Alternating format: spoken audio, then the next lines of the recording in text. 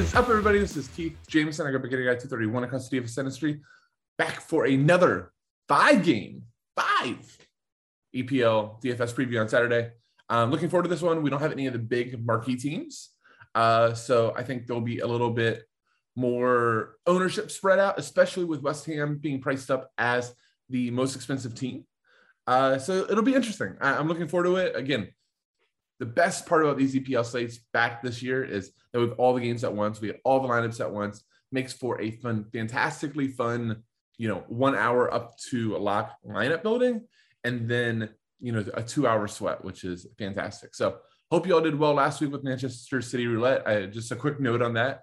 That was about as classic of a Manchester City slate as you could find. 5 goals, only 4 were only 4 were counted as goals. There was 1 own goal.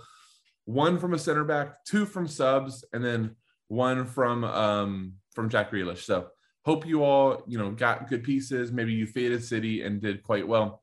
I got the roulette wheel wrong, but looking forward to bouncing back this weekend with no City. So just a quick reminder before I get into picks: like, subscribe, mash that subscribe button on the Mayo Media Network. Just so much great content from Pat and his team. I'm so happy to be part of it. And if you are not into videos, make sure you are, subscribing to the podcast or the Spotify channel, Daily Fantasy Bet Picks and Bets, The Mix, where you can find all of that content in podcast form. All right, let's jump right into the games. And let's start with odds, just because in Soccer DFS, odds do generate where we want to start. We want to make sure we know who the biggest favorite is, if there's an overwhelming favorite, so we are getting exposure to that game. And the biggest favorite on the slate is West Ham at home to lowly Crystal Palace.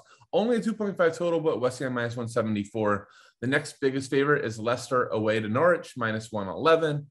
Then we have Aston Villa, minus 100 at home.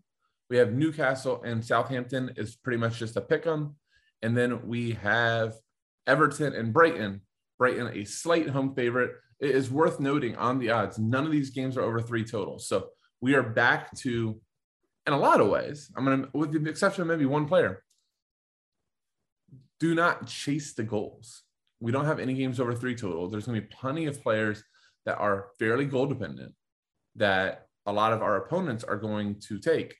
And there's probably only one, and I'll just get it out of the way, Mikel Antonio. As you notice, if you've seen the list of my plays, Mikel Antonio is not on my top 10 because at his price tag, at $11,700, 1 goal is good, but it still didn't pay off his price tag. We have 12 DK. I can get 12 DK from other guys that don't have to score a goal. Pascal Gross is top on my list. I will get almost a $2,000 savings. And I feel very good that I can get that same production from Pascal Gross. Now, can I get 2 goals from Pascal Gross? Probably not. So I think for Mikel Antonio and the decision, I think he is largely the decision on this slate because he's going to take up so much salary. And because in that center forward position, he's going to get some shots off. He's going to get some fouls drawn. So there's a little floor there, but there's not a double-digit floor. If you're going to get into the double digits with Mikel Antonio, you've got to get a goal and an assist. And I would argue that just getting into double digits isn't enough. You got to get into the 15 to 18, really even the 20 range to make that price worth it. So as of now, as of Thursday morning, as I'm recording this, I'm probably not going to be buddy with Mikel Antonio. Let's talk about the guys that are making my short list. A reminder that this is a first look. I'm very, very much operating from an optimal, cash game / building a floor lens. If you have anybody in the video or the pod that you're not, very fond of, or a guy you're like, oh my goodness, why didn't he mention it? Look, there are 10 teams. There are 9 starters per team. Or, I'm sorry, 9 starters. Where'd that come from? 11 starters per team. There's a lot of choices out there. So, there's a lot of places you can go. So if you don't see the one guy that you're targeting, don't be alarmed. He's still probably a very good play. All right, let's jump into the plays.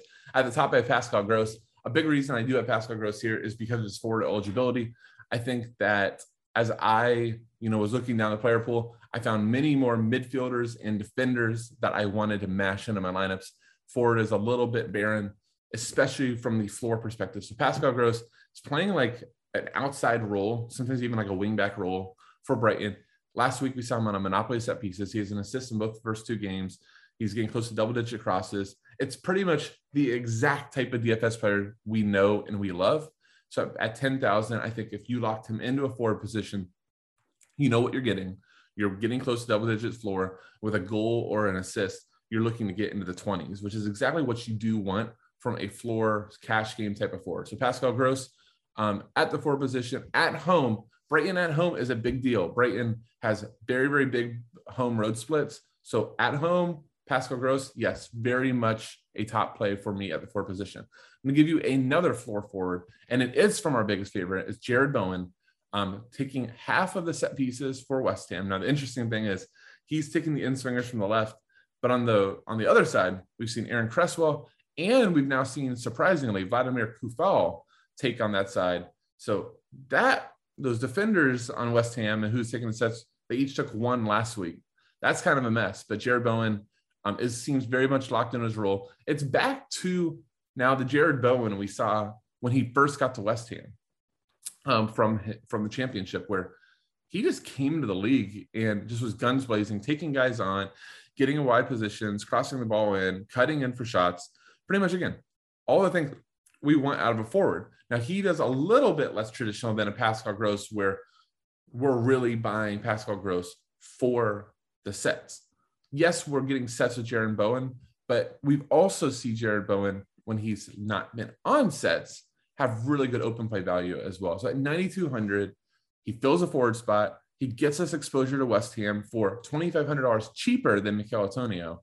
And I think that he makes a lot of sense and should be fairly popular in cash. All right, let's get down to my midfielders. James Ward-Prowse is a guy that almost anytime you have Southampton on a slate, you're probably going to see James Ward-Prowse mentioned here. He has some monopoly set pieces. We have reason to believe he'll be on penalty kicks now that Danny Ings isn't on the team. And he's just the classic. He's going to get there. He's just always seems to get double digits. And if game scripts hit right, if Southampton fall behind, James Ward-Prowse can get 15, 20 crosses. He happens to be one of the best direct free kick takers in all of England, if not all of the world. So, on a dead ball just outside the box, when James Ward-Prowse is over it, you are expecting to see a goal notification as well.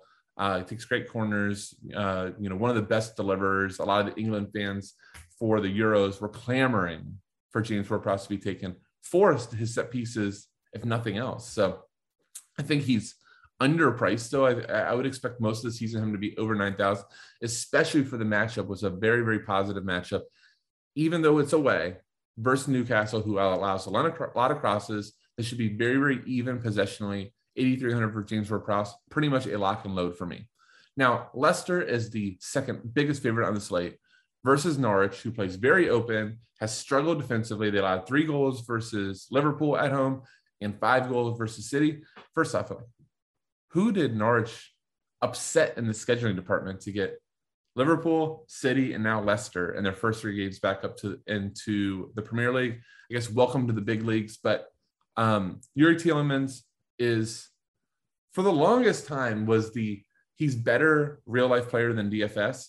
But then when James Maddison got hurt last year, Yuri Tielemans got a monopoly of set pieces.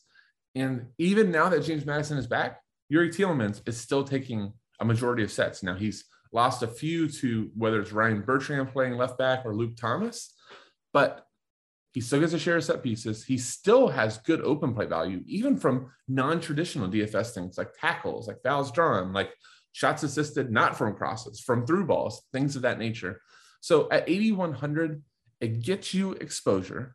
And I really dislike that term. I kind of want to stop using it, because when I say it gets you exposure to a big favorite, you've got 10 on-field players, 11 total guys, right, that you can choose from.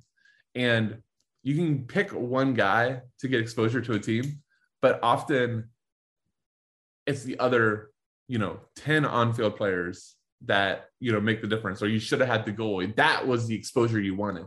So often, just getting a player to get exposed to a team sometimes isn't the right reason. It's what the role is. Now, Yuri Tielemans still has a very, very big role, but I'm going to talk about James Maddison.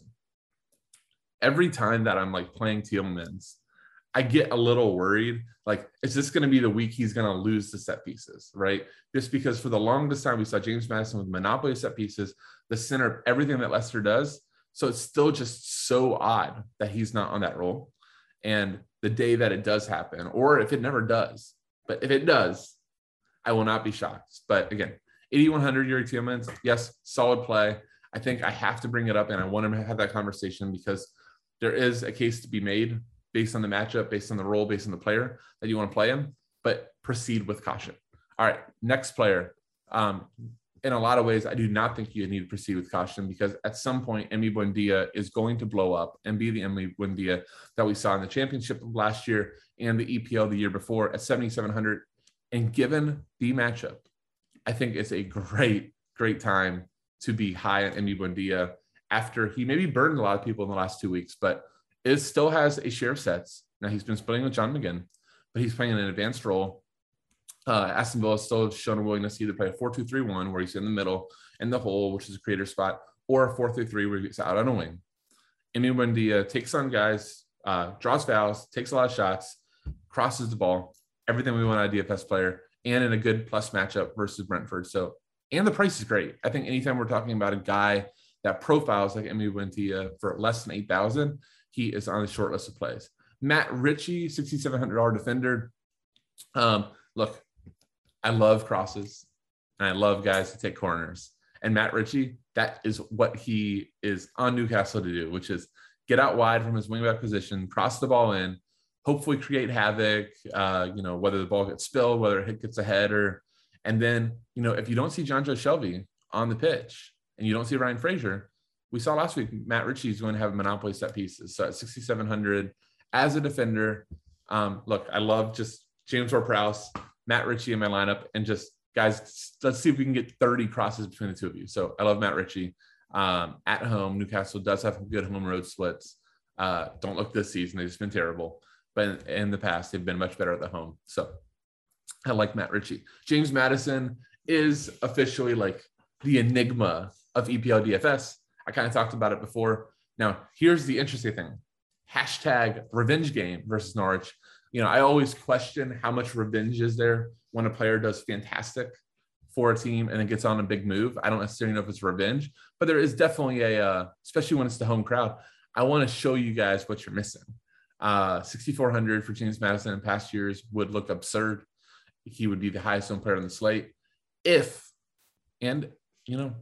Very much not only if, but a strong if James Madison ever gets set pieces back, he's going to be at 6,400. He'd be the most egregiously priced player probably all season. Last week Leicester did not even take a corner kick, so we did not get to see it. He started looking a little bit better, even though West Ham was down.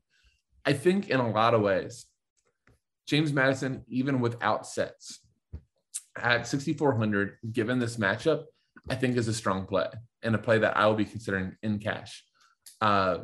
Just understand without the sets, it does give away floor, but I still do think that he should be getting back to a position where he's taking shots, he's drawing fouls, all of those things that he did beyond just the set pieces that gave him extremely good floor. So I still am like betting on the talent. James Madison is an enormously talented player. He was just linked to Arsenal for big money, staying at Leicester, has something to prove. So again, given the matchup, given the player profile, and given the price, I do like the play. Lucas Digne at 6,000 should be pretty shocking cash. Andros Townsend played in the midweek during the EFL Cup. So I think that's kind of tipping the hand that Andros Townsend is not part of the starting 11. Lucas Digne took a monopoly of set pieces. We could see Demarai Gray steal one or two, but it should be almost all Lucas Digne over dead balls. And he has extremely good open play value, 6,000. Yes, lock and load for me. John McGinn, it might be a surprising pick for you, but John McGinn is one heck of a player. He's a phenomenal midfielder, and now he has a share of set pieces. He plays from a deeper role, but loves marauding forward. 5,900, share of sets, a guy that even without set pieces, we oftentimes saw get 6, 7, 8 DK. He's getting closer and closer to being a lock and load for 10 DK a week. And at his price, that is a steal. So love John McGinn. And finally, I told you forward was tough, but Milo Rashica might make it a little bit easier. He's 5,000. Yes, Norwich are a big dog, but we saw Rashica look really good versus Liverpool, putting up almost 8 DK. gets to share set pieces and corners. It's just a phenomenal open play player back into his days in the Bundesliga. Norwich, despite being a dog, does play a very attractive brand of football for DFS. Now, nobody's going to play attractive brand of football for DFS at City, especially when you don't have the budget of a Manchester City. But versus Leicester, yes, they're a dog, but they are going to show up. They are going to have some chances. At 5,000 at the forward position, I think Milot Rashica is a really nice cash play. Somebody you should see a lot of the top guys have, and likely including myself. All right, that'll do it for the picks. It's going to be a fantastic slate. I hope you all enjoyed. Just a quick reminder to mash, like, and comment all on the Mayo Media Network. And if you want more content from me and my site at FSIDFS, give us a follow and give us a subscribe on YouTube. I will have a longer version of this where I go more into matchups tomorrow morning on that channel. So I hope to see you all there. Hope to see you in the EPL lobbies. And if I'm not winning, I hope you are. Thank you all so much for watching. Once again, this is Keith, aka Gator Guy 231. See ya.